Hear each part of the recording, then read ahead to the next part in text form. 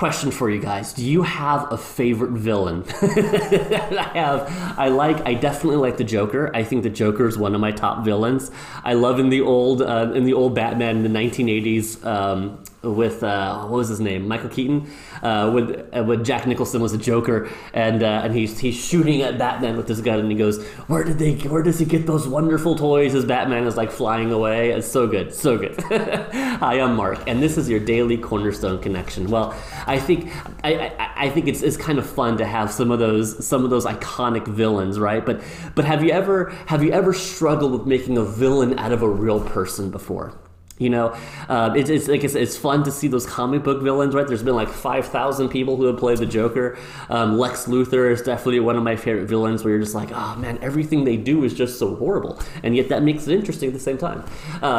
But you know, it's funny because I was reading through the in part, the rest of Genesis, and looking at the story of Joseph's life, and I definitely see a villain at the starting off of his life, which is kind of interesting. It might not be who you think it is, but it really struck a chord with me.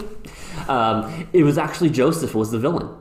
In Joseph's brother's mind, Joseph was a total villain, and he was shown some favoritism by his dad, and I've seen kind of a theme in the book of Genesis of how favoritism can really just pull a family apart, you know. So I'm looking at Genesis chapter 37 here, and it starts off, it says that Jacob lived in the land of his fathers, sojournings in the land of Canaan, and Joseph, being 17 years old, was pasturing the flock with his brothers, and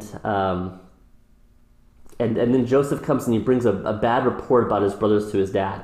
But in verse 3 it says, now Israel loved Joseph more than any of his other sons, because he was the son of his old age. And so he makes him a robe of many colors. But when his brothers saw that their father loved him more than all of them, they hated him and could not speak peacefully to him. Have you ever been in a situation where maybe you've looked at somebody and you've been so angry at them, you know, like they were so angry at Joseph. Joseph brought this bad report about them, kind of tattletale, maybe, I don't know, but brought a bad report.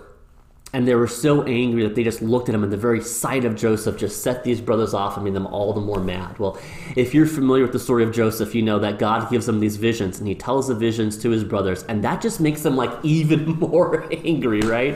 And it really sets them off, and then they do some horrible things because they've made a villain out of Joseph. They throw him in a pit. They sell him to slavery. And all of these things happen in Joseph's life. And of course, it's all part of God's big plan and God's big will. Absolutely. Praise God that he can use even those bad situations for his glory and for his good. But it really kind of made me think, is there someone in my life, am I being like Joseph's brothers at times?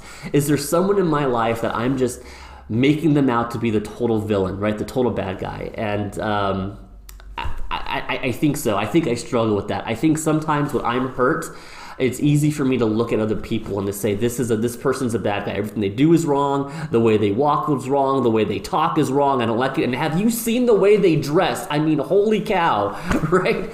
I have made them to be the Joker. I've made them to be Lex Luthor, and I'm Superman in my little imaginary story, right? Because obviously everything I do is just perfect. Obviously, wrong, right?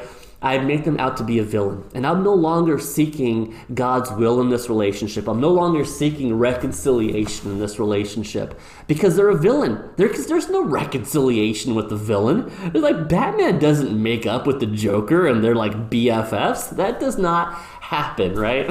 Sorry, I threw out the word BFF. That means best friends forever. I think it's something the kids are saying. It's fun, right? They don't do that though. They don't become best friends. They don't do that because Joker is the villain.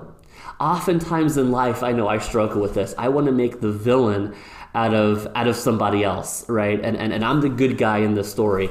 And that does not bring the kind of life that I know the Lord wants us to lead, where he says, as far as it depends on you, live at peace with everyone, your neighbor, your coworker, your siblings.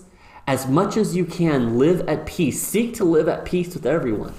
And so I guess my challenge here, and of course there's a million cool things we could talk about in the life of Joseph, but as I read this, what I was personally struck with was the fact that I need to do my best to not make a villain out of people, even when I feel hurt, even when I feel wronged, but to do my best to seek what is God's will in this relationship, you know. And I think if you can get to that point of reconciliation, you really have a cool opportunity sometimes to share your testimony, to share your story, and to share God's story with somebody, because I think people really pick up on that. People pick up when you could be angry, when you could respond aggressively, and yet you choose not to. And that's a cool thing. So I was encourage you this week to, if there's someone that you've made a victim, not a victim, if there's someone you've made a villain, if you made a villain out of somebody else, to pray about that and to see, is there something you can do to restore that relationship? Well, hey, thanks for watching, and we'll see you next time.